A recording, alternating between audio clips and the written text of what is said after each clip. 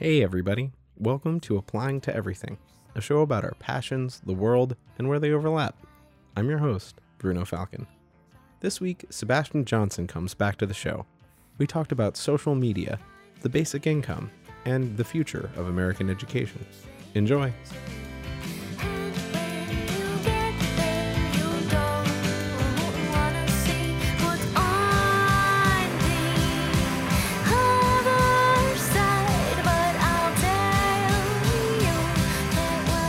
I think immediately after Donald Trump was elected, everyone wanted to be like, I knew this was going to happen, but no one knew. No. I had no idea. I was convinced that people would never vote for Donald Trump. I was convinced that even if people were like, I really don't like Hillary Clinton and think that she would not be good for the country, I know that Donald Trump will be bad for the country. Yeah. Because he's so transparently bad. Is I guess and maybe that's just a partisan.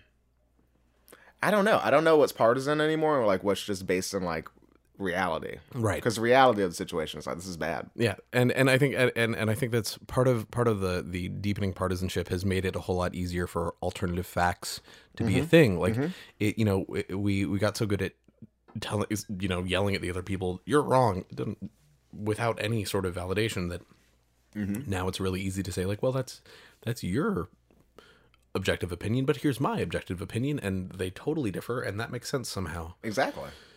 Well, so much of politics is narrative, like, and that really is what's interesting is that you can choose whatever narrative you want and find enough like pseudoscientific bullshit to back you up. Like it's the guy who shows up at a pizza parlor because he's like, there's a child sex ring in the basement. It's like, you just really wanted to believe that, Right.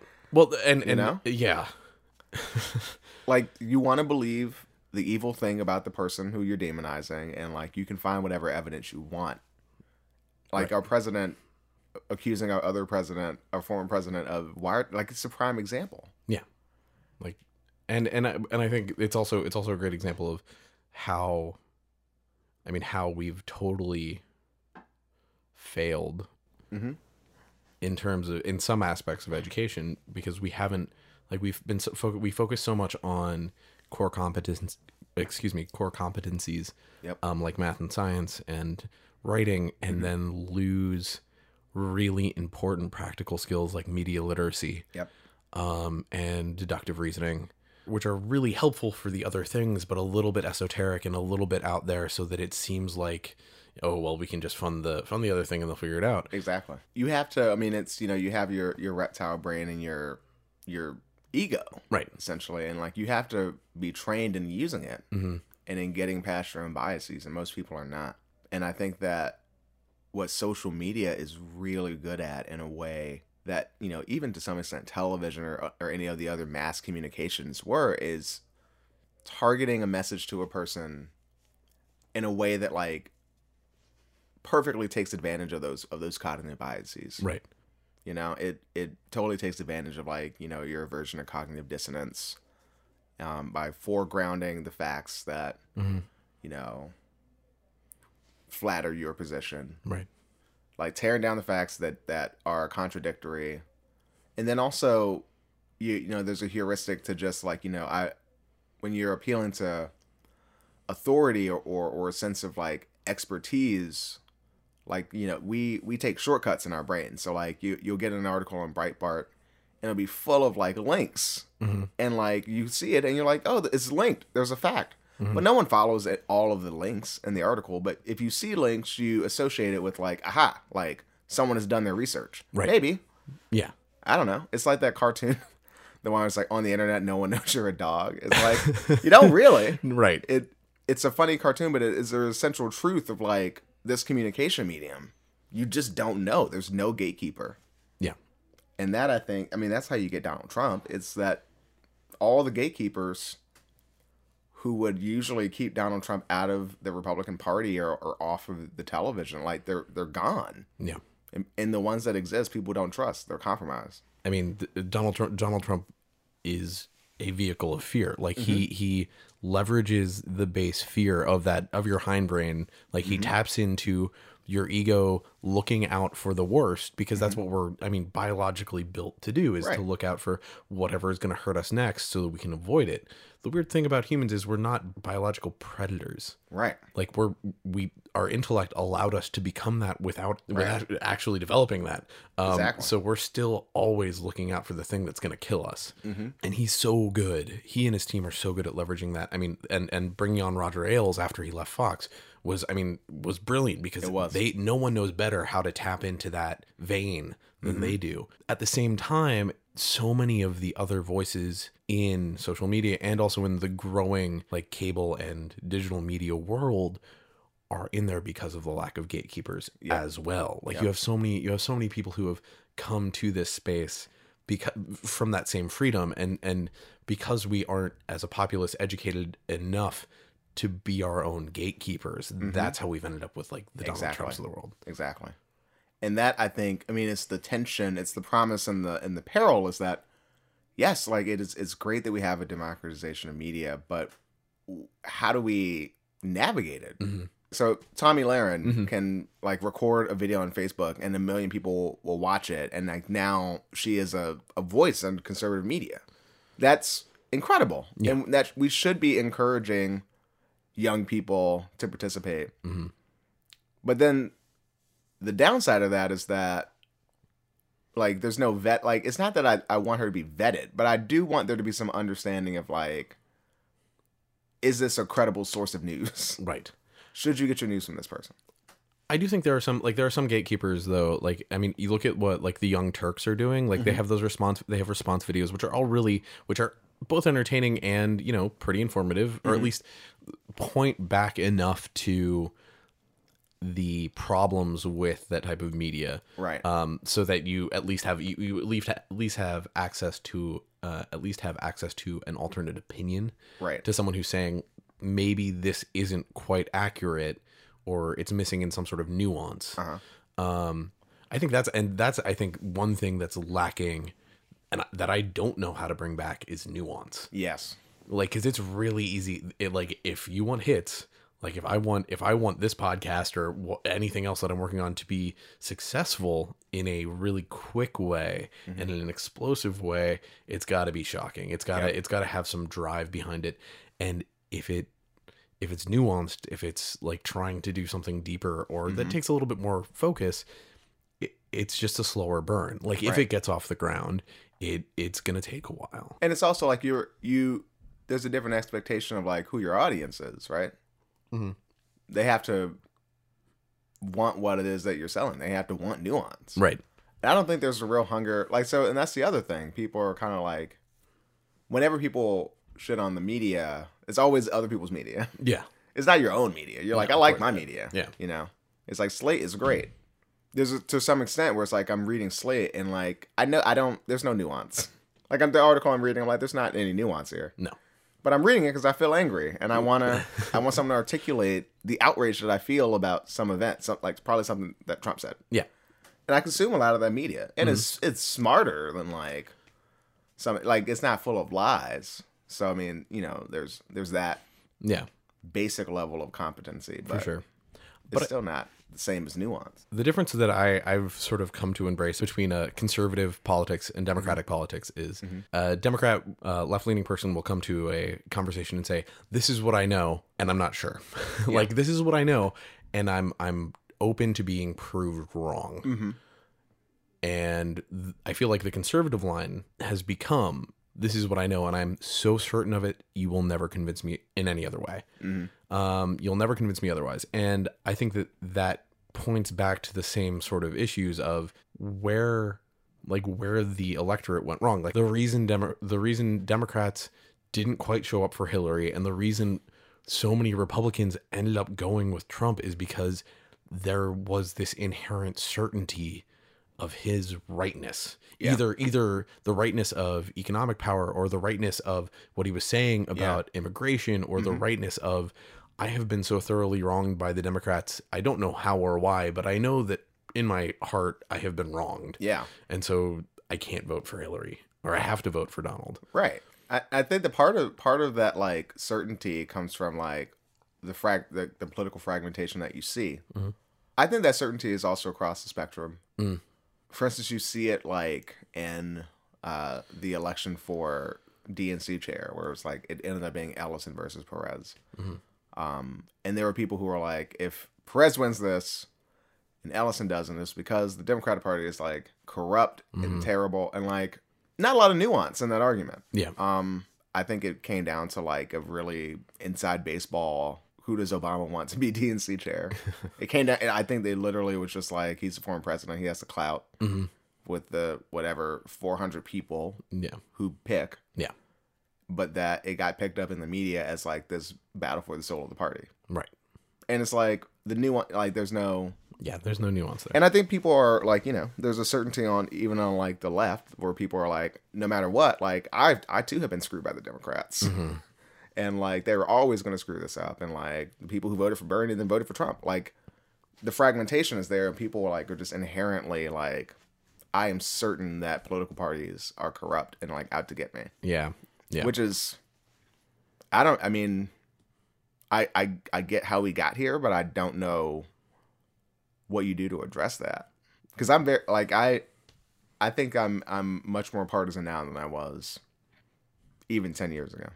I don't see under what circumstance I would vote for a Republican politician, even though I'm like very committed to like we need like a politics that is or bipartisan approach. I'm just like, I just don't know under what circumstances I could vote for a Republican, given that Donald Trump is the president. Yeah, exactly. It's like the head of their party. Yeah. I'm like, there's no way. Yeah. How could I? I feel like to some extent, and we've talked about this before. I mean, to some extent, it's got to be a bottom up thing, but I don't know how we get there, because we have to start by reinvesting in education. We have to start by taking everything we can to teach the kids who, when we're Hillary and Donald's age, be running this show. We have to be teaching people how to do this and how to look at things critically, and how to and I guess and how to think outside of liberal and conservative, and think in terms of verifiable versus fungible. Like how much of this can we not know? How much of this do we know? And what reasonable conclusions can we draw from that, rather than this feels uncomfortable to me, this is how we've always done it, and so this is what we're going to do. Like how do we get, I think the only way to get people to that point is to teach those skills. And I don't know how, like in this, especially in this political climate, I don't know how we get there. I wanted to go back to something that you said, which I thought was really insightful, which was that like people come to conversations and they say, this is what I know, and I'm open to being challenged on it. I think that the certainty also comes from the way that people interact with politics, because people are getting their news through social media. Your politics is now like a part of like your identity as a person. I don't think that was the case. I mean, I don't know, because I don't remember the 60s or the 70s. Like I wasn't there. I feel like that's another shift, is that you identify so much with what your politics are. Like, it used to be that you give a survey of Americans and it's like 80% of people are like, I don't support interracial dating. And now it's flipped, but people are like, but if my kid brings home a Republican or a Democrat, like that's more traumatic to me. Right. And so I think it's because it's identity. Like people judge like what kind of person you are based on your politics. I mean, do you think it's a part of the transition into into a more universal identity politic? Like, or do you think that it's because all of the aspects of our identities are being politicized? Like which direction is it coming from? Because, and maybe it's coming from both, and it depends on which one you choose. I can see a positive outcome where we get comfortable with that and say, okay, yeah, I am politically engaged with my entirety. Everything about who I am is a part of this political conversation. Right. And from that perspective, like that's really engaging. It keeps people invested and it makes you want to be a part of this. But from the other side, if it's like, I am defending everything about who I am from politics, like from this conversation, I'm constantly being attacked because I mean, from the Trump supporter, I'm attacked because I'm a white man. Like I'm a middle class white man who's just trying to find a job, and everyone's attacking me because I did all this bad stuff, which is legit, and we got to own that. And then from the other side, in my view, significantly more real perspective, which is if I'm a minority, either on the gender spectrum or racially, or as a woman who is not a minority, but we'll set that aside. Right. You're actually being attacked. Yeah. By policy every day. It's not just the perception. So how do we shift from I'm on the defensive to I'm invested because all of who I am is part of this conversation? I think that those two reactions are part of the same process. That people feel their identities are under attack because everyone's identity has been politicized. So my caveat is that I'm not one of these people who's like, the problem is identity politics. Right. I think that's just dumb. That's just like you're looking at what's happening and you're like, the problem is that this thing is happening. It's like, no. Like identity politics is happening because of other other forces. Right. Part of it is like the fragmentation of the media. Like, so you have media that's speaking to your identity, which is good, right? I should be able to feel comfortable as a black person participating in politics and talking about how me being black affects my politics and affects how I'm treated and affects how I see policy. That's good. But I think that there's also an aspect of, because people want clicks, because fear is a motivator, to explain to people how politics is attacking, how you're under threat. And I think that in a very real way, like minority communities are under threat right now. Yeah. From Donald Trump's politics. But he was able to use a similar fear and a similar anxiety in rural communities to sell that the people in the cities are like threatening your identity. They're attacking you and attacking your way of life and making you insecure. And it's hard to tell people who feel insecure and whose daily existence is economic insecurity, and like my community is gone from like a thriving town to like everyone's addicted to heroin now. It's hard to tell them that like that's not real. Yeah. And so the challenge of politics being, how do you build a broad-based coalition to address anything where everyone feels insecure, everyone feels like their identity is under threat? And just to bring, like, it's a lack of trust, right? Yeah. It comes back to that lack of trust. People don't trust the political system. And they don't trust it in part because the incentives are to divide, to identify your audience and cleave it off and be like, we're under threat here. Yeah. And it's left and right. Oh, yeah, for sure. It's been 2 months, and I think at this point it would be irresponsible to say that Donald Trump has not made it easier for people to discriminate, has not empowered people who are already pointing towards a lot of really racist, anti-Semitic, misogynist messaging. Like, it's hard to say that they're not emboldened and that they aren't acting out more. Absolutely. And I'm curious whether or not this is a trajectory that we were already on in a post-Obama America, in a world that is sort of broadly addressing our Islamophobia and our fear of the other. Is this just accelerating that, or has Trump's America started something a little bit more virulent? Like, are we looking at something that's a little bit more aggressive than what we would have had anyway 5 years down the road if we hadn't started to change tracks?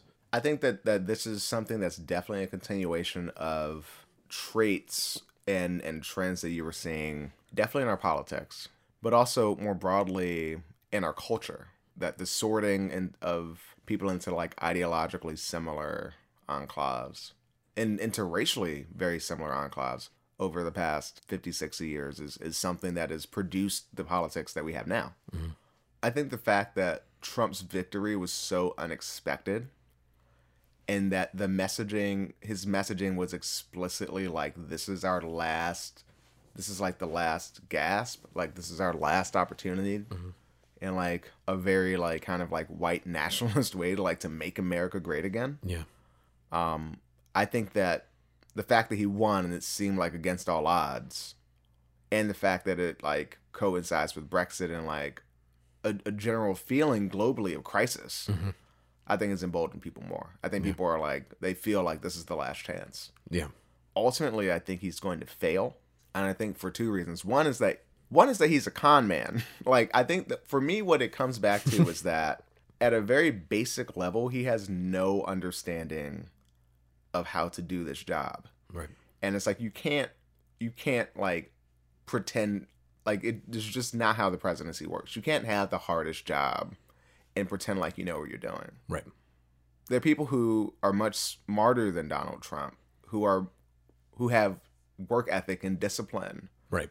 And like are not narcissists who have tried to do this job and like were shown like not to be up to the task. George Bush, for example, is, you know, the caricature of him was that he was very dumb. And he certainly he wasn't the smartest president we've ever had. But he did have an MBA from Harvard, and he was a governor of like a very significant state. His father was president. He could call his dad and ask him about how to do the job. Yeah. He also surrounded himself with people who gave him bad advice. But, you know, not like a narcissist and like not like anyone with any of the traits that Donald Trump has. Right.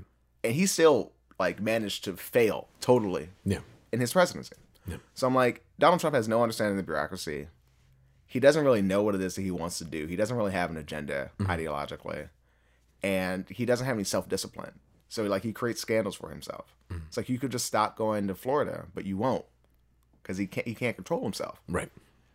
So I think he'll fail. And I think that what will be interesting is like what that does to the movement. Right. Because he's the only standard bearer they have. Like who else is waiting in the wings? Jeff Sessions. Right.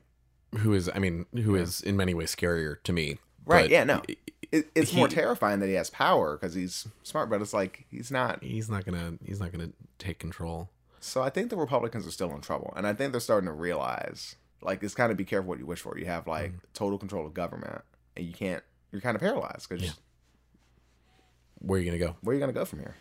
My one concern is that I think he might have been right. In that this is kind of the last gasp. I mean, this is like on a global scale, this is kind of the last gasp of white nationalism in America. In 10 years, we won't even have a token majority. Like we're on the outs.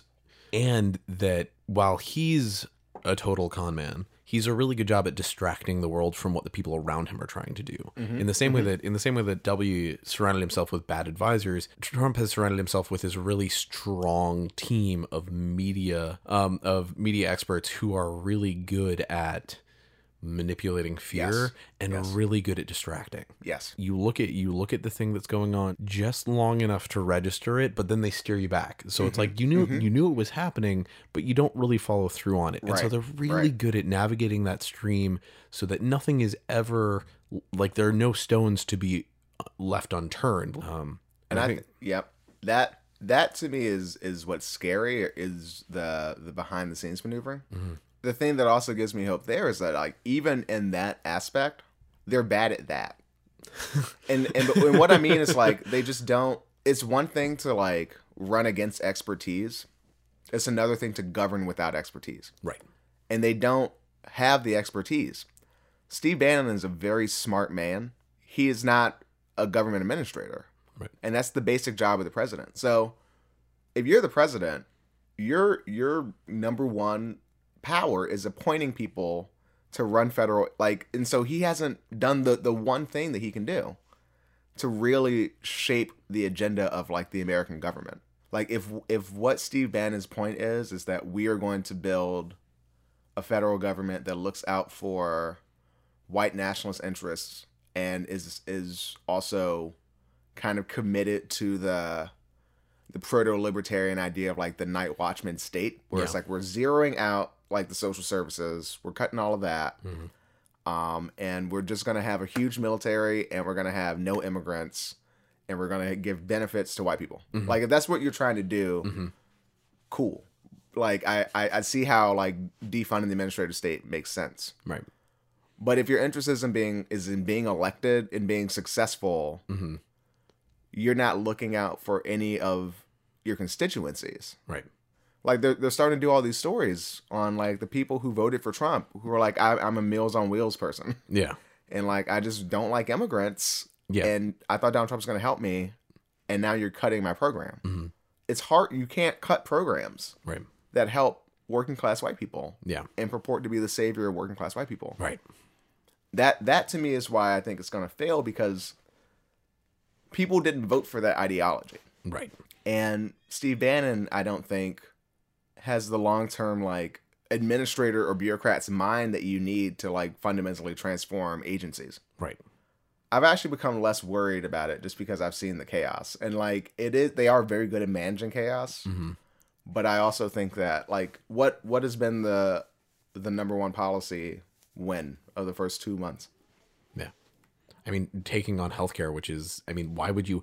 I mean, that's the other thing. Like, I don't understand why Paul Ryan decided to jump on this in front of this particular bullet. It became the Sisyphean task of the Obama administration to defend making sure people had healthcare, and they're like, you know what? That seems like a really fun rock to push up a hill. Yeah. Like, why? Why? You could just let it lie and like slowly, quietly dismantle it behind everybody's back.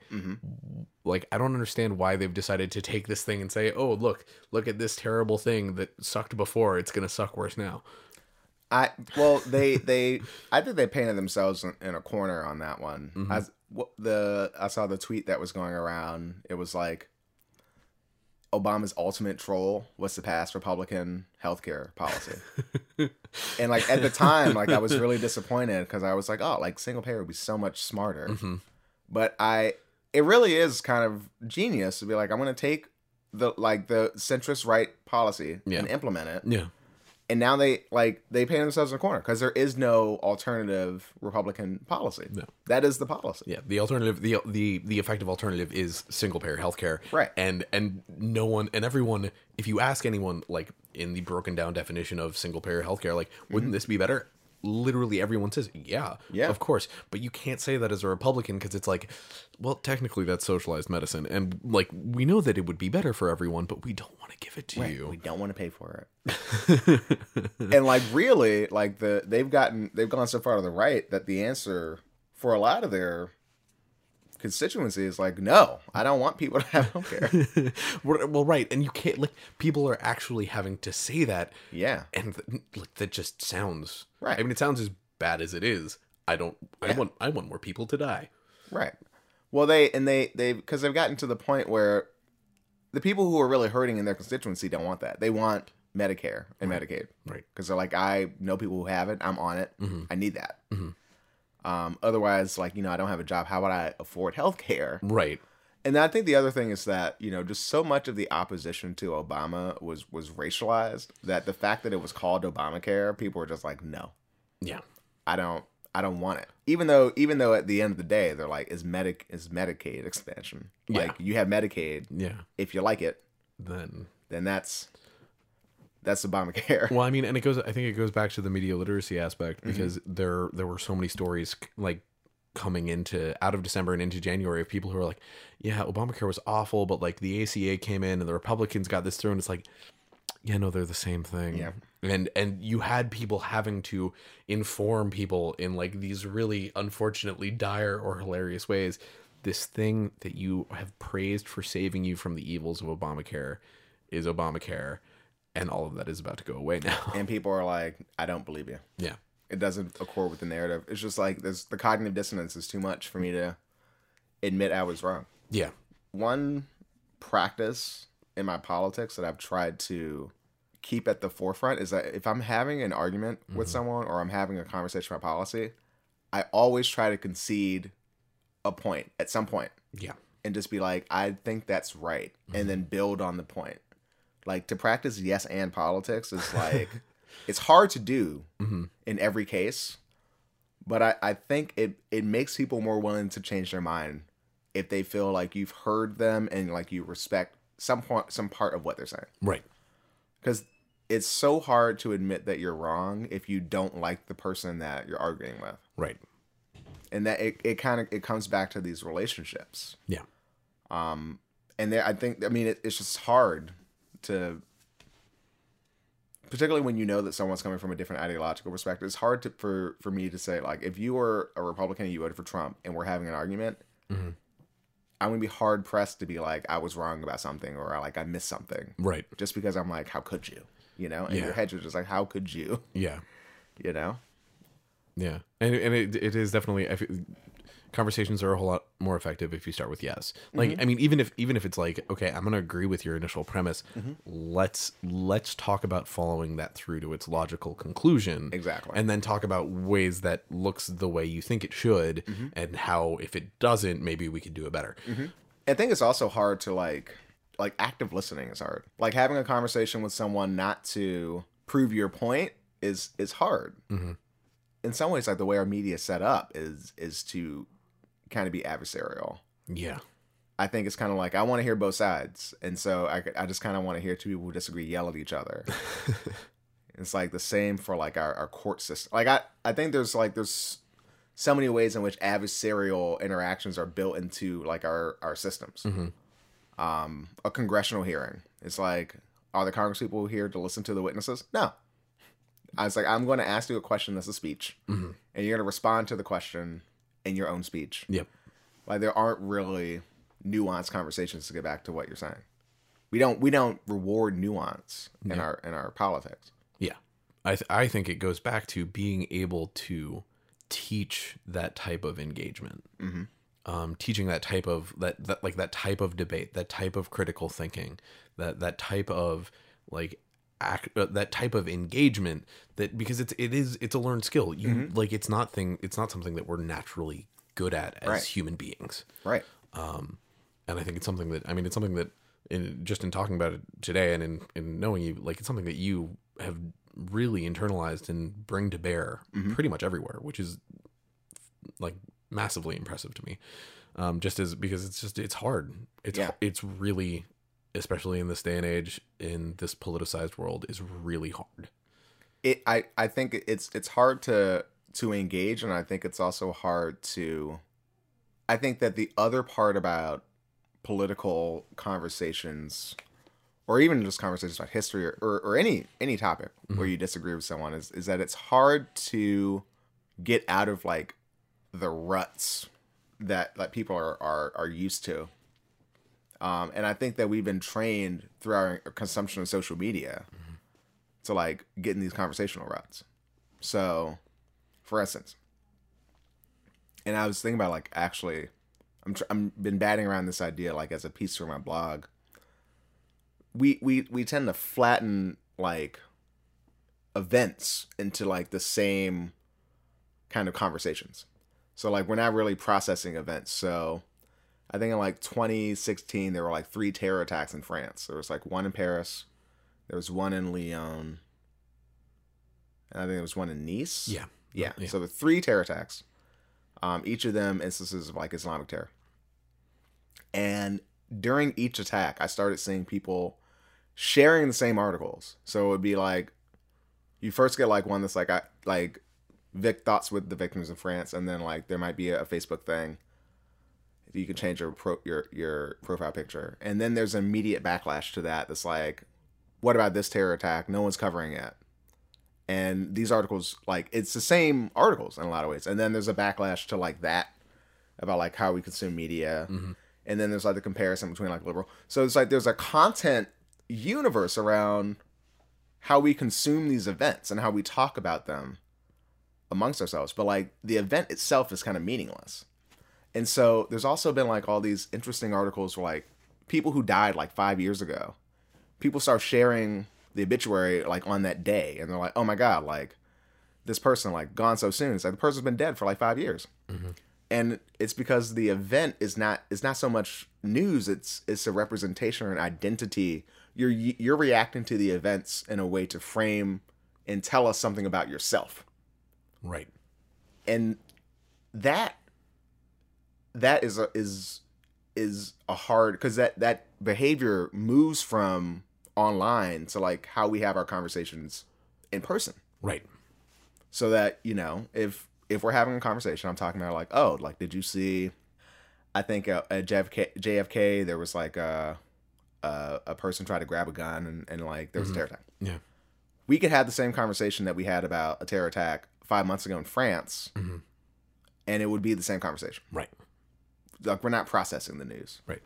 And that to me is like hard for engagement because like we're just having these same kind of conversational ruts. And the other hard part about that is that the more you have that conversation, the more you get used to that groove, the more certain you get. So that if you do have a conversation when someone's like, no, like I have a different opinion on Islamic terror, you're shocked. You know?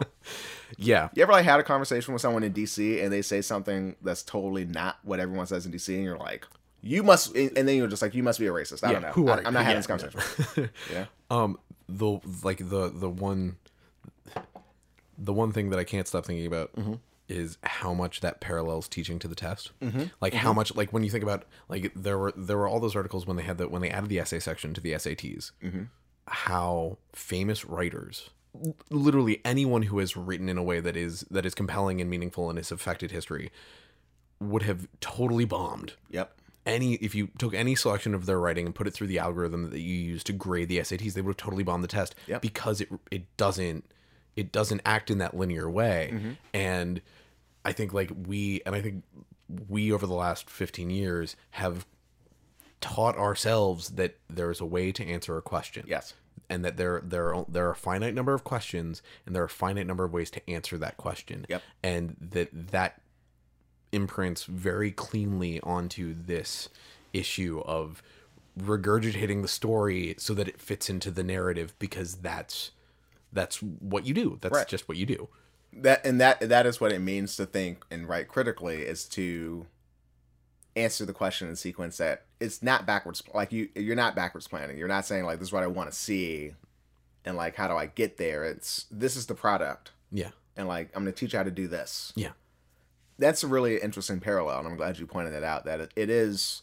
And then you get students who, when you present them with something that's a little bit more nuanced than like, give me a short answer, they also are like, what? Like, I've not been taught how to do this. I know.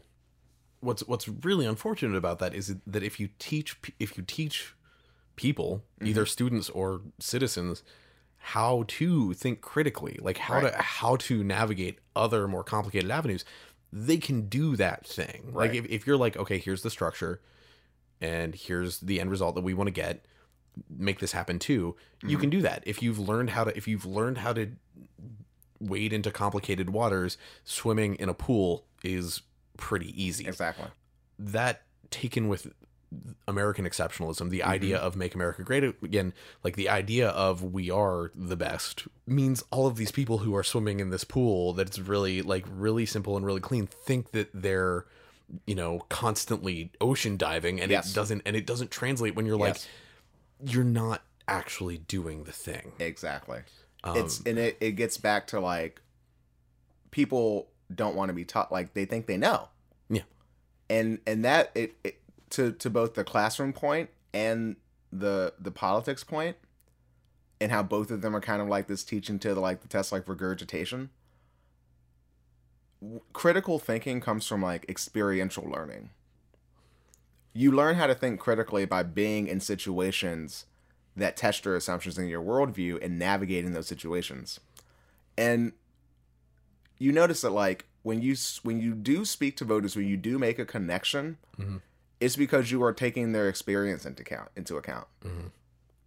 And people want to know that like you both are like honoring their experience and like listening to them, but they also want to feel like you've heard like what informs their worldview. Right. So you're going to get so much further with like a voter who disagrees with you by being like, tell me why you think about like what makes you think that, what in your values or system or like how you were raised makes you think that, and they can tell you about their experiences. Now, experiences are not public policy evidence. Sure. But in having those conversations, you're testing your own assumptions, and you're getting the voter to start to test their assumptions because you're talking about your own experience. Right. But that doesn't happen in the classroom. There's no experiential learning, right? It's, you take this test. Right. And then you think you know, but you don't. You haven't learned anything about critical thinking. Right. And social media is not experiential learning. No. And that I think is, there are good things and bad things. And one thing is that like we have allowed social media to be a substitute for actual experiences with people who are different from us, because we just don't ever have to interact with anyone different from us, and social media reinforces that. And I think it comes back around to the willingness to be wrong, and the idea of certainty. Like, what I mean, the things that I know for myself, the things that I like know for certain, the things that I know absolutely are only really about me, and I only found those, like, I only came to those realizations by being put into a situation where I had no idea what I was doing. Right. Like, where you just don't, like, all of your assumptions get thrown out the window, and everything you thought you knew about a thing ends up being wrong. And in those moments, I mean, which you can't really manufacture, and which, as we exist deeper and deeper in our bubbles that are shrinking in a lot of ways, you're less and less likely to encounter. Those moments are the ones that actually help you to learn more about yourself, and in learning more about yourself, make it easier to connect with that deeper part of other people. Right. Like, if you have a point that you can point back to, like, if this is a thing that I know about me,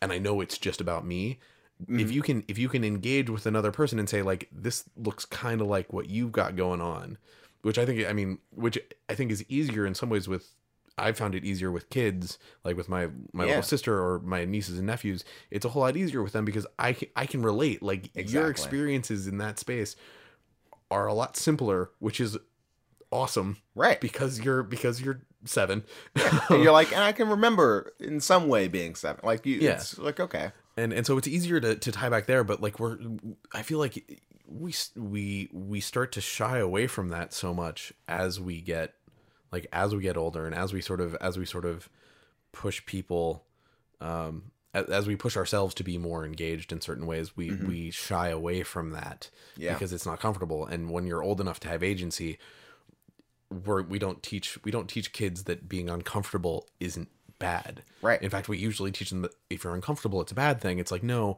if you're uncomfortable, you're learning something. Something is happening that you should pay attention to, and that's it. Yes. I don't know how to translate that into anything more concise. But I think the idea of being uncomfortable, people are not used to it or attuned to it, and they don't want to be uncomfortable. Like, people, I mean, discomfort is, we are not a culture that's like, you want to be comfortable. That's the point of being like a consumer, is that, like, we're going to buy a bunch of stuff and it's going to make us comfortable. Right. You know, it's like, are you anxious or depressed? It's like, there's a pill for it. If you like your bed, like, got a back problem, get a new mattress. Like, there's a solution to your discomfort. And so if you're not, and it's about being able to afford it. Right. And I think that our media is kind of the same. Like, we seek out media that makes us comfortable. Right. We don't want to try those new experiences. And because we don't do that, because we don't do that, we don't.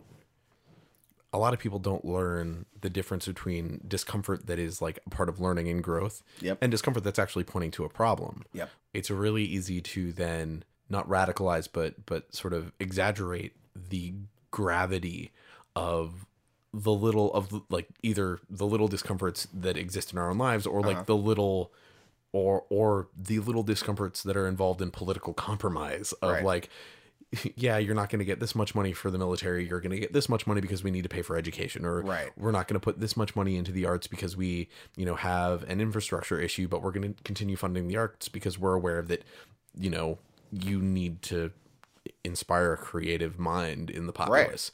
And so like, the little discomforts that come from compromising with people on anything start to seem like these massive, insurmountable pains. Right.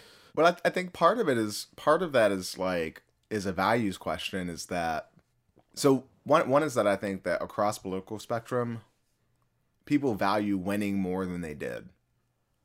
That in a way that I don't know if this was the same, before our current political culture. Yeah. People, if you prevent the other party from doing something, in the eyes of your voters, you've won. And that, I don't think that was always the case. That it was like, the point of having Democratic politicians is to stop Republican politicians from doing things. Right. that conception of politics is just totally different.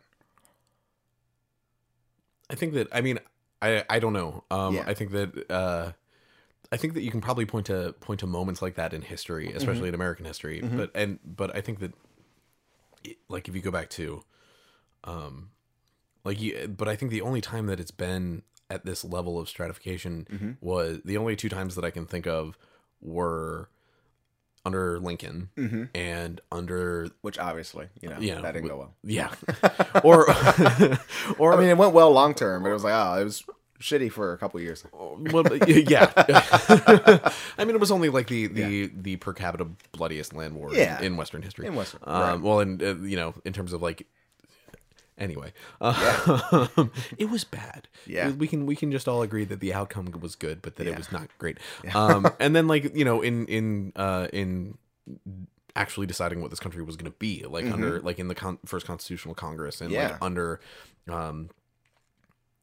Adams and Madison, and just sort of initial fight between like the Jeffersonians and what are we gonna be? But I feel like at the end of the day, that's the question that we're having again. The conversation that we're having again is, what are we going to be as a country? Right. Like, as a populace, what do we want to stand for, and what's the new social compact? Yeah. I think that is 100% the question that is before us, is what kind of country, like what are the values that we all profess to share. And I think that what's fascinating to me is that, so the other thing that I think is missing from a lot of our conversations is an understanding of our history. We do a very poor job of teaching history in this country, both in valuing it and in terms of the time we spend on it in the classroom, but also in teaching it in a way that it is alive and informing, and not just, your standard, pat narrative about what American history is. Yeah. Because I think that if people were to understand, like the thing that we've been trying to do, let's pick like women's suffrage. Sure. Like starting there in like the early 1920s till now, is to truly build one of the world's, like the first attempt at being like, we're going to build a republic in which we're going to let everyone vote. Yeah. Every conception of a democracy or a republic going back to like the ancient Greeks was like, not everyone is participating. Right. And like the people who are going to participate are the people who have the means and the time to do it the right way. So it's like, even like you look at the Victorian times, it's like, it's the ideal of like the Southern aristocrat. It's like, I own a plantation built on slave labor, and I am like a Roman senator. I'm going to study the classics and study debate and discourse. And you get these great like aristocrats like Calhoun. Jackson, to some extent, he was more of a military person than a sophisticate, but still the same kind of like participating in politics and being a public man is a privilege. Right. We had a bloody war and then a series of world wars in which we conceived of the idea of human rights being universal and like participation being universal. Yeah. And we are struggling to build it. Yeah. People have not tried to do this before. Yeah. And so that's what's like inspiring to me. It's like, it's only been like 50 years. Like, a part of the social compact's falling apart because we don't have broad-based prosperity anymore. But it's still a worthwhile project. Yeah. And I think that if people understood their history, they would see that. Yeah. People are kind of down on the idea of America because they don't, like, we've lost, in some sense, it's not about making America great again, but like understanding what it is about America and about what we're trying to do together that is great. Right. Yeah. I mean, and my biggest gripe with the way we approach history is our lack of context. I mean, because context does two things. It both puts in perspective, like it puts like the context of Andrew Jackson and his relationship with Native Americans and his relationship with the American populace has a major effect on how you look at him as a president. Like, right. if you isolate out different parts without that context, it paints a very different picture. And that context allows us to more intimately connect our lives to that history. Yes. Like being able to look at the broad, the broad influences of any moment in history, recognize that they're all interconnected, and then look at how our lives play into that is a whole lot easier to do when you really understand the nitty gritty a little bit. And it helps us to personalize it. And to give it a little bit more meaning so that we can connect back to that, why America is what it is, why what we're trying to do is a great thing, theoretically. Well, I think it's that what we're trying to do is like actually adhere to the values that were established, that multiracial, broad-based participatory democracy can work. Yeah. And that's the project that we've been engaging in. And I think that what's interesting about Jackson is that Jackson was in his own way like an early avatar of like the white working class. It's like the Jacksonian like Democrats.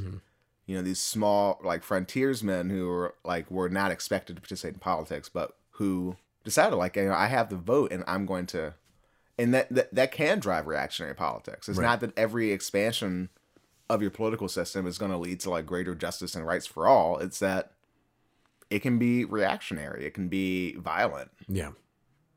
So I think that understanding that parallel is a big part of it, but also understanding generally that, we have been like the most powerful country in the world. And like, that's just growing up, like after the Cold War, like I've never known America as anything except for like the most powerful country in the world. Like no one can rival America. Right. That conception like kind of blinds you to what it is that we're trying to accomplish. That democratic governance and liberal democracy, like these are fragile things and we should protect. And like, this is why it's important. Yeah. I also think that being this superpower, like the remaining superpower in some ways, makes it really hard to want to change. And that in not wanting to change, America in a lot of ways has stagnated. Like in terms of policy, especially in domestic policy, in our unwillingness to invest in infrastructure, like the refusal to change isn't just reflected in political ideals. It's reflected in sort of the physical structure of the country. Yes.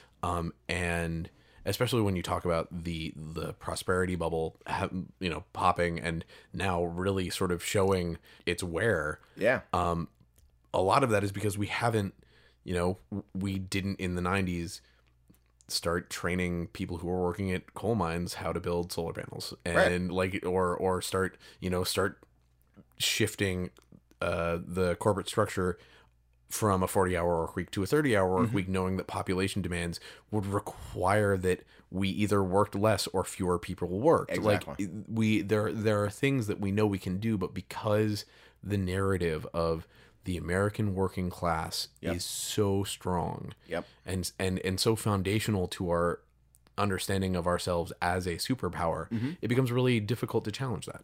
Right. It's this idea of, and so those are two, I think, those are two key important ideas. One being like, what is our social compact? Like what kind of society are we trying to build? That gets back to questions of like liberty and freedom and democratic governance. But middle class economics is an entirely different idea of like what it means to be an American. That if you work hard and you do the right things and you get whatever the test score is, or you get, whatever the degree is, you can afford a middle class lifestyle that will afford you steadily increasing consumption. Right. Right. And that's an entirely different idea about what it means to be an American.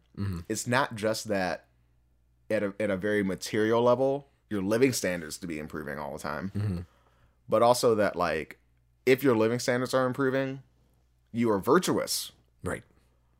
That in consuming, you are fulfilling the highest ideal of the republic. Right. Yeah. And that and the idea of like what a citizen is, like they are kind of together. And so you can see why someone who can no longer afford the luxuries or even just the bare necessities that their parents get, like I can't send my kid to college. Yeah. I can't afford healthcare. Like I can afford many cheap consumer electronics, but like they don't make these here. So like I don't really have any attachment right Like, it doesn't make me proud to, like, in the 50s, it's like I bought a washing machine and like it was built in Detroit, and there's something we're doing together. We're participating in the economy. Even that connection to the economy has been severed. Yeah. So I see how it spills into your politics. Because you're like, my idea of being an American is that I was going to be able to participate in this middle class stream. I can't. Mm-hmm. And so therefore I feel like the benefits of citizenship, those material things, are going to undeserving people. Right. It's an interesting duality, those two things. It also seems like, in some ways, the relationship between nationalism and what people internalize as the foundation for being a citizen, that internal conversation is paralleled in our conversation about globalization and immigration.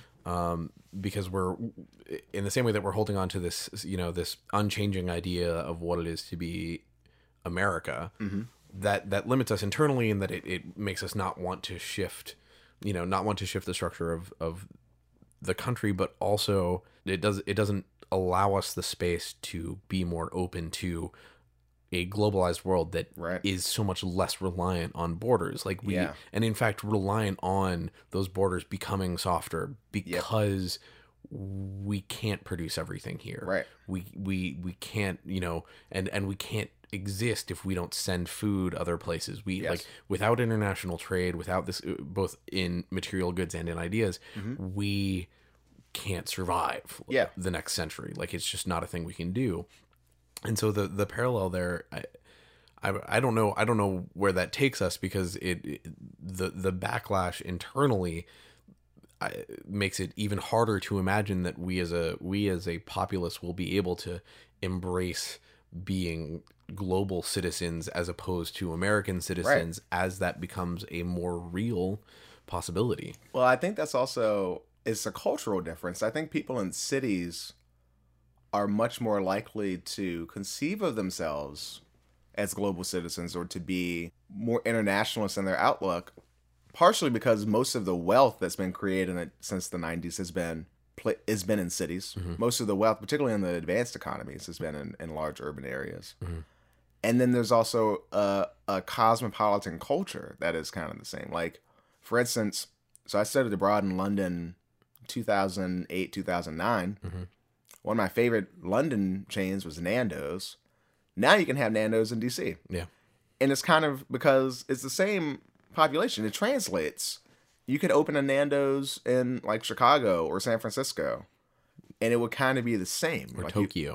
Yeah. Like, that brands and cultures have become global in a way, partially because of the internet. Like, that's part of what's feeding it. But it's also the fact that, city, like, there's an urban culture and a rural, suburban, ex-suburban culture. And because of global capital and because of the way consumption works in our country, they exist side by side, but they very rarely interact. So if I go to a small town in Idaho or a small town in Arkansas, they'll be similar. There'll be a Walmart. There'll be like a couple of the big box stores, a lot of churches. And so those communities look more similar to each other than, say, that small town in Arkansas in Little Rock. Yeah. So you have these kind of parallel cultures.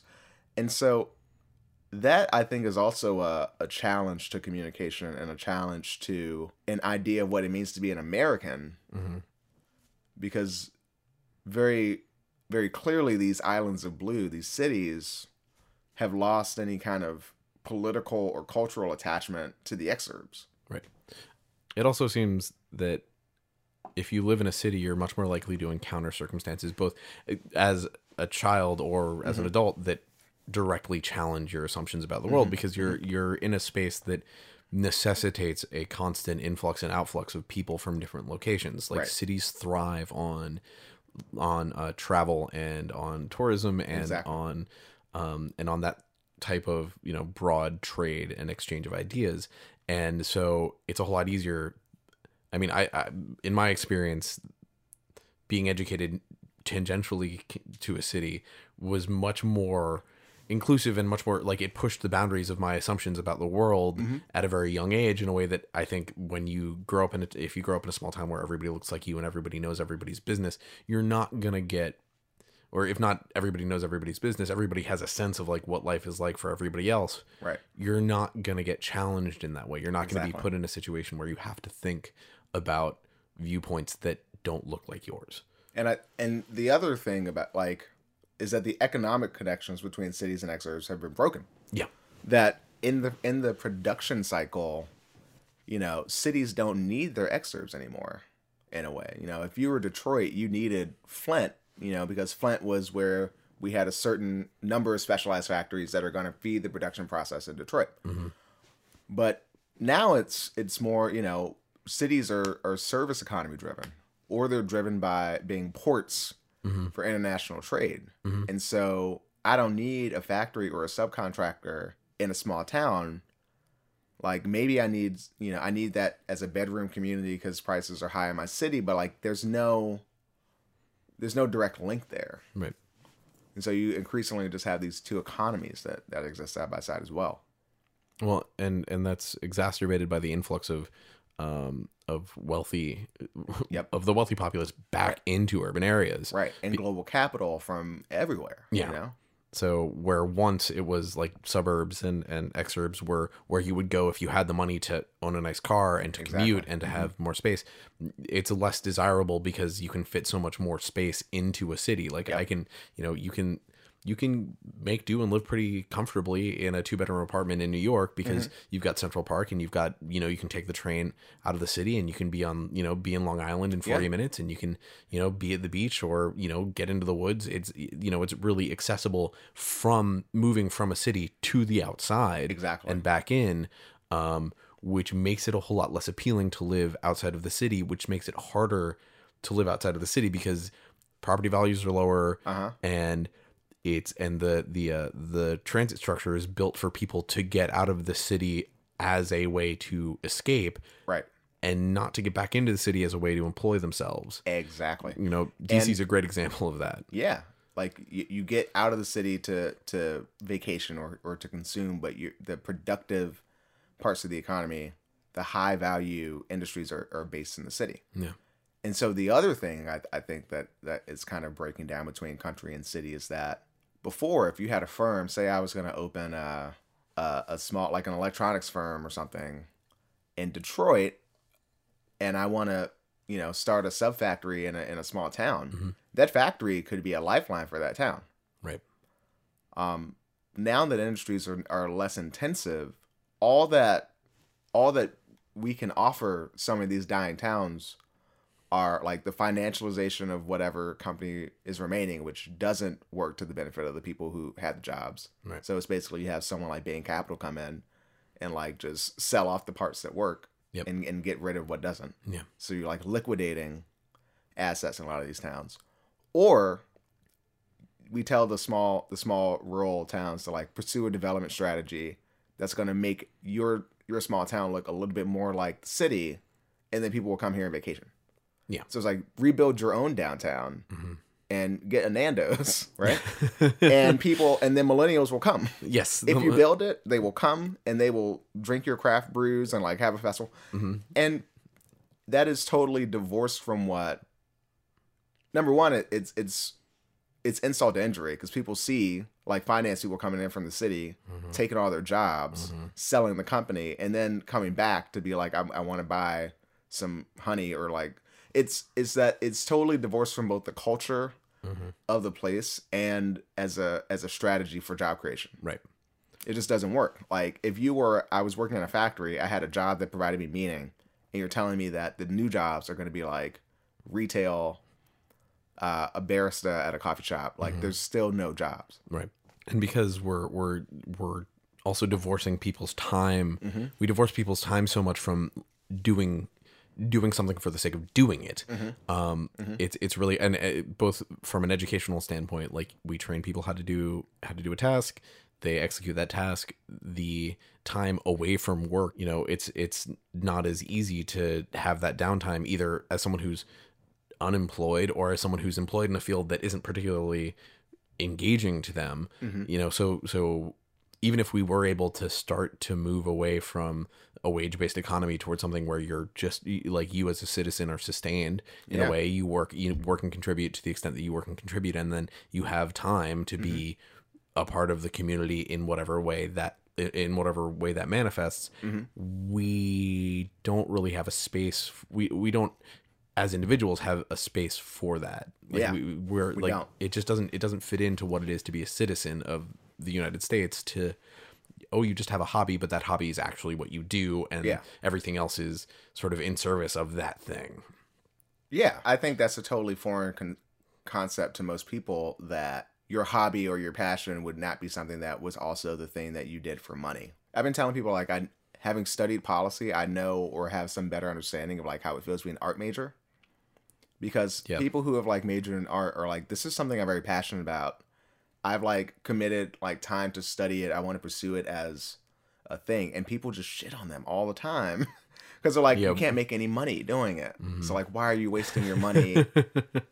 And like, that's like a total like societal, cultural. I feel like, I don't feel like it, you know, because even when I was studying like economics or politics, people were like, oh, I see what career you do. But I think that also what has happened is like the death, like people don't even care about your expertise in that. No. Like if you're an artist and you make a painting, some asshole always comes up and says, oh, I could do that. Yeah. No matter what it is. Yeah, it doesn't matter. Yeah. I mean, as a philosophy major, I'm yes. heavily familiar, because it's like, well, so you're good at talking. Yeah, and you're like, no. It's like, no, I'm good at thinking about shit. Yeah, and it's also like it's a real field. It's thousands of years old. I mean, it is Plato. Yeah, Aristotle. Like people don't. They're like, no. It's like I'm interested in like what thinking is supposed to do. I'm curious about like why ideas are things, and everybody. At which point people their eyes glaze over and they're like, did you see the new Nick Cage movie? I mean, no, I think that there's an aspect of, it is expected that success means you'll have lots of money, or you'll provide a service or a benefit, or start your own business. Like we have in America, it is very much about making it means that like you're rich. Yeah. Which, I mean, I think that's a big part of why Donald Trump is president. He's able to sell an image of wealth and success. Yeah. In addition to the fear that made him plausible. Yeah. I've been thinking a lot about that in the future of work, because I'm a proponent of the basic income, but culturally it's such a hard sell for people, because the idea that you would receive money for basic necessities and not have to like grind for it, like it just feels un-American to people. People have a problem disassociating like subsistence with like hard work. And they're like, if you didn't have to work for it, it must be less valuable. And the logical solution in my mind, which I think is equally foreign, is the idea of ongoing education. Like you get the subsistence base when you're like as a youth, like as a subsidy, because you're getting an education. And so that education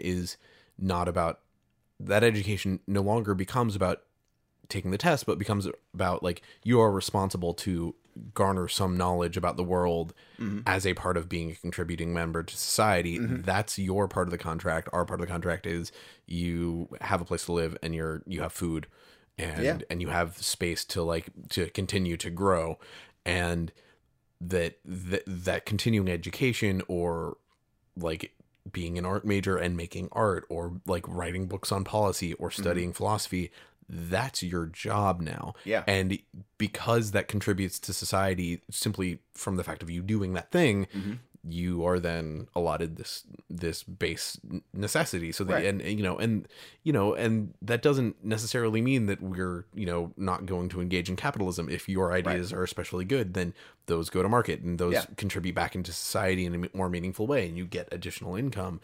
But that's no longer it no longer is the necessity. And like if you want to do that and then still make money on top of it, you can go be a barista, or be a cook, or be or sell cars, or whatever. I think that from the perspective of, I think it makes sense, because when you really start to think about how much money is earned on things that should be common assets that we all own. So you think about just pollution and carbon. It's like there should be a tax on carbon because we should be internalizing that like external price, like the damage to our lungs and the damage to our environment. Mm-hmm. We should be internalizing that price. Yeah. And that money could then go to fund some of these things that are like, these are common interests. Like healthcare. Or clean water. Or, yeah. Yeah.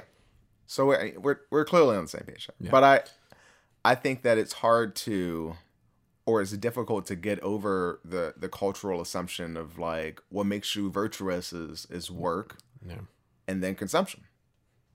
And like, I don't really care if you participate in like it's your right to participate in public discourse, but like we don't expect you to. No. Outside of like, I guess, the presidential election. Like there's not a real societal value on participation outside of voting.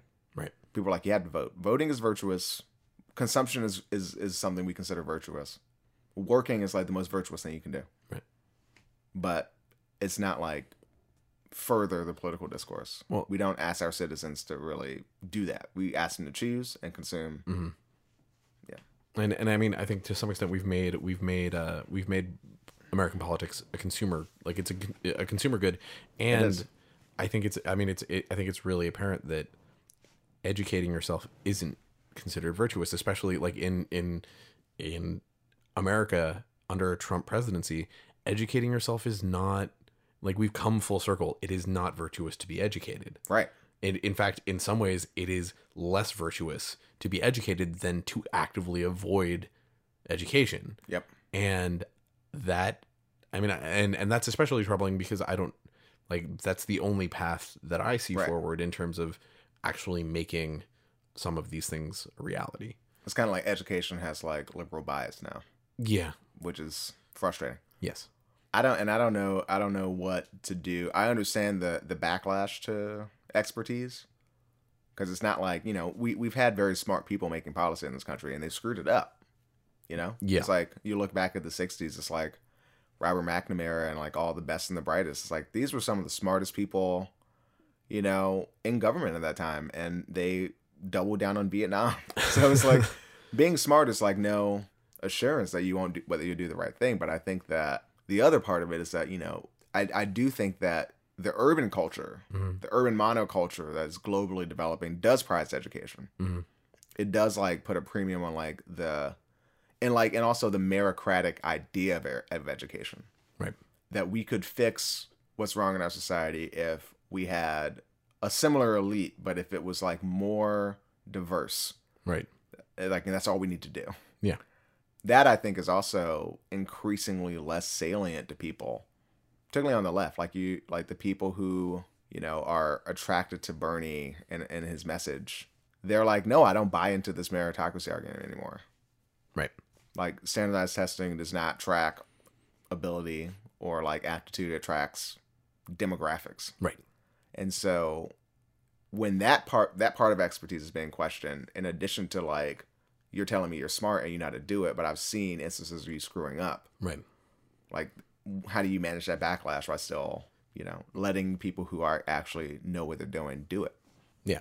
And I think it comes back to the same level of like discomfort, and like it comes back to discomfort and certainty. Mm-hmm. Like, and that embracing that discomfort, recognizing that it's just like pointing you in a direction, and oftentimes questioning your certainty about your circumstance, whether it's physical or emotional or intellectual. Mm-hmm. Being able to lean back into it allows for us to say, okay, cool, I can have a conversation about why you are or are not capable of performing in a way that you have proven to me thus far you haven't, or that you have in the past and have failed to do recently. Mm-hmm. And I think that space is also, it's kind of the baseline for it's the baseline for developing that trust. Yep. And it's the baseline. Yep. It's the baseline for developing, an acceptance of change. Mm-hmm. I think one of the things I always admired about my teachers was that they never wanted me to stay the same.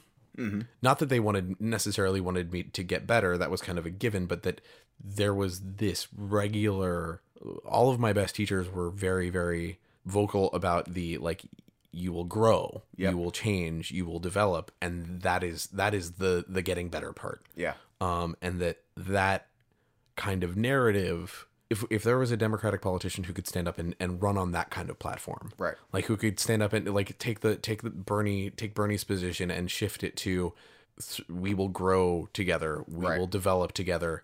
Sometimes it will be hard, and through that growth and challenging our expectations of ourselves, we will continue to make this country and this populace a better place. Like if like that's the kind of messaging that I think people are hungry for, because Yeah. it resonates all the way back to that early stage of development where it's like, yeah, you're changing, you're growing. It's just a part of the process. Right. And I think people are so insecure in this economic environment. People don't buy the message because they're like, I don't think that the change is going to benefit me. And so how do you get people to a place where they believe your messaging? Right.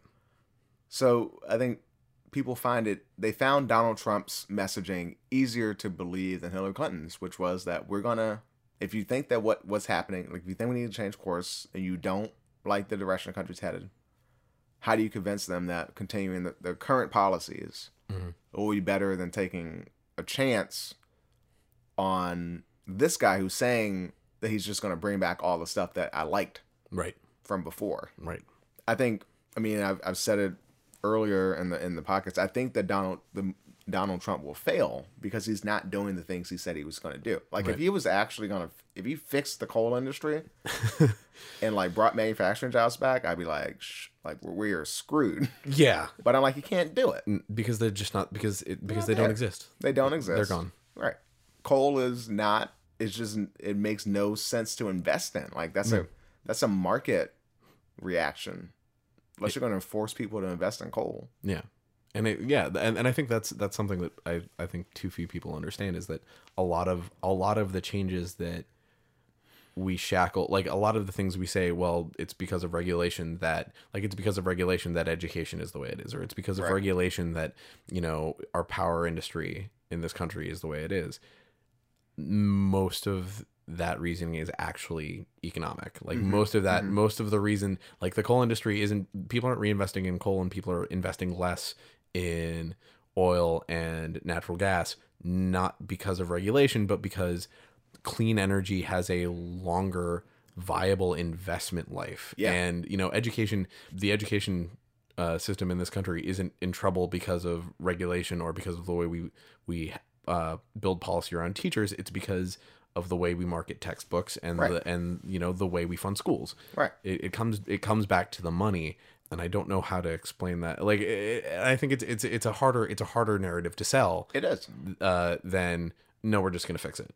Yeah, I mean it's also a harder narrative to, like, when you're talking about a family that's 3 generations of coal miners.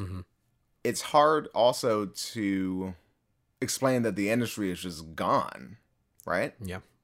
I think that people in urban areas don't, like, if you haven't been to a rural community and like seen a shuttered plant or interacted with people in the community, like it's hard to really understand what it is for a small town to have had like one industry and for the industry just be gone. Yeah. Like part of it's just that we dug all the coal out of the ground. It's an extractive industry. It was going to end at some point. Yeah. If now you have to remove an entire mountaintop to get any coal, then it's like, okay, we're running out of coal. Yeah. That's one part. Yeah.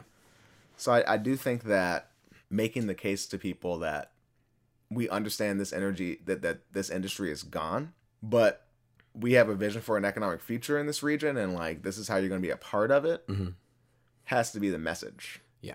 And people don't trust the messaging because it's been wrong for like the past 20 years. People are like, well, we will retrain you, and I mean that's it. It's kind of like this mealy mouth. Like, what does retraining even mean? Yeah. I mean, and I think part of that too is the partisanship, because it's tough. Like, ideally, a Democrat would be able to go into West Virginia with like Solar City, a viable proposal for funding subsidies for Solar City and funding for federal training of people living in coal towns on how to build solar panels and how to install them and how to market them, and that you would have a 10-year plan built around, doing that in a way that developed the infrastructure and retrain the populace, and made it appealing for those jobs to exist there, and also protected the people in those communities so that those jobs were made more readily available to them than, incentivizing people who already have those skills to move into the area and take the jobs anyway. Exactly. And that's the kind of thing that should be a bipartisan win. But because for a Democrat to make that happen, because for it to happen, a Democrat would have to propose it because it's alternative energy. Yeah. It couldn't happen because it would have the D. It's also that, like, I mean, it's a dying industry, but they still also run the politics, and like it's interesting. Yeah. Right. It's like they are losing clout because the industry's shrinking, and they've had to like lay people off. But they also still, like, the culture is conservative, and they're like, we don't think government should be investing in winners and losers. And for so long, the alternative industry has been like the boogeyman in like a lot of coal communities, because they see that we're taking federal subsidies that used to go to propping up coal, and we're directing them to alternative energy. One of the reasons that I like the basic income as a policy solution is that I think that if you started to put money into people's pockets to address like their need for like basic food, clothing, shelter, that some of the solutions to the problem of like the death of the coal industry will come from small towns having enough resources to eventually direct to solving these issues. Because I don't even know, I don't know much about energy policy generally, but I don't know if the solution would be to try to just transplant another industry. I think that it has to be more about like, well, how do you, at a very basic level, the people in this town want to stay in this town and live in this town, and how do you make that happen? How do you make it sustainable? And part of it is like you have to connect it to global capital, but the other part is maybe what we need to be doing is just redirecting some of the gains back to people, right? Instead of like giving a company a subsidy, why don't we tax financial transactions and take some small part of every transaction and direct that money back into people's hands? Right. And I think to some extent it has to be direct that way. When that's a hard sell, that's a hard sell on its own. It is. The fact that we can't even get that money pointed back into education, exactly, or pointed back into infrastructure. The fact that we cannot as a country put together enough money to rebuild the roads that the fuel industry relies on, or maintain the rail lines that getting coal from Appalachia into the rest of the country need. I mean, that's where it gets a little disheartening, because I mean, how do we, because the solution to the problem is the symptom.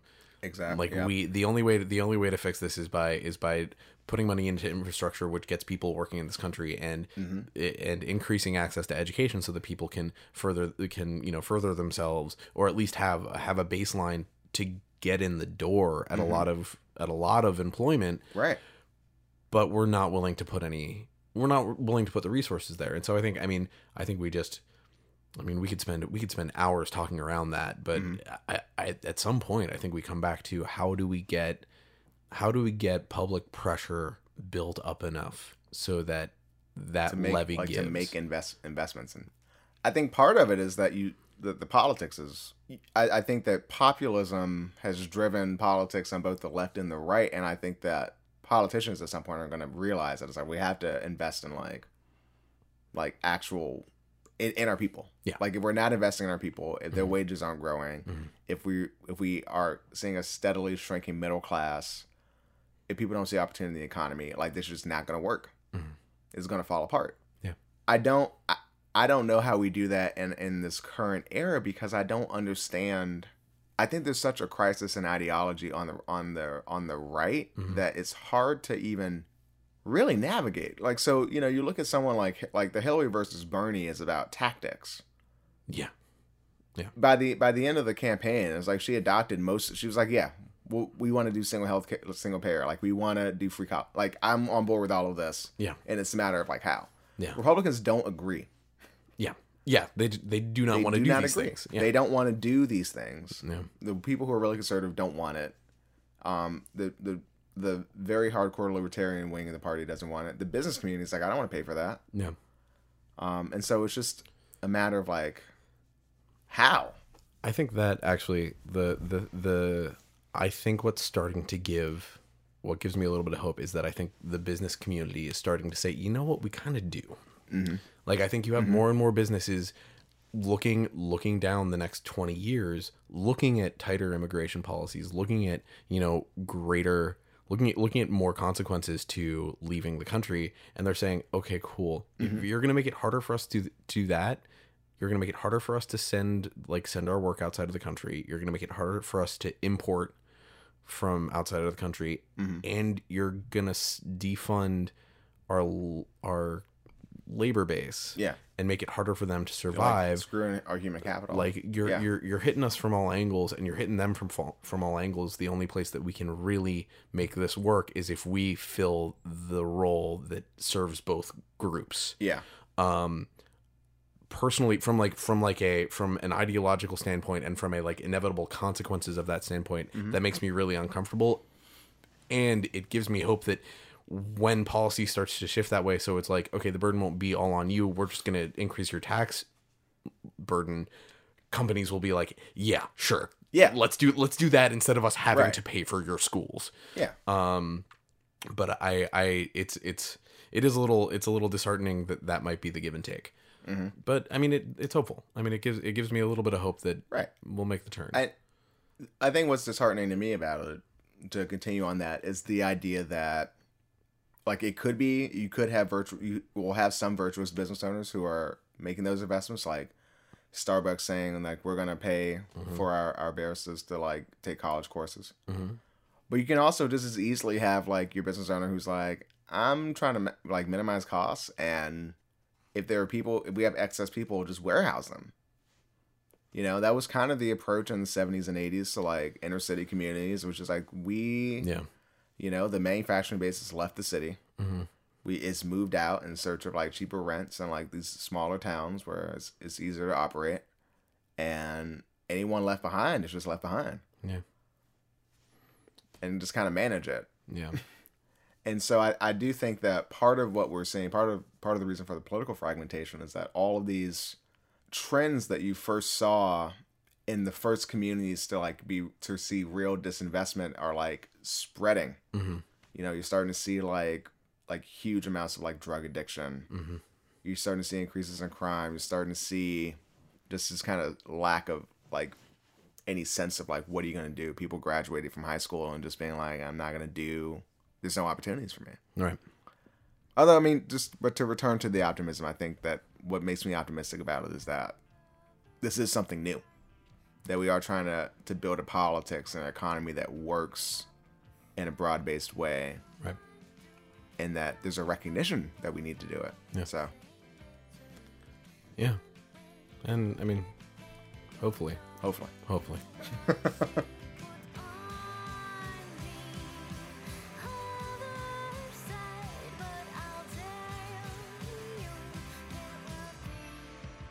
That's our episode. Hope you enjoyed it.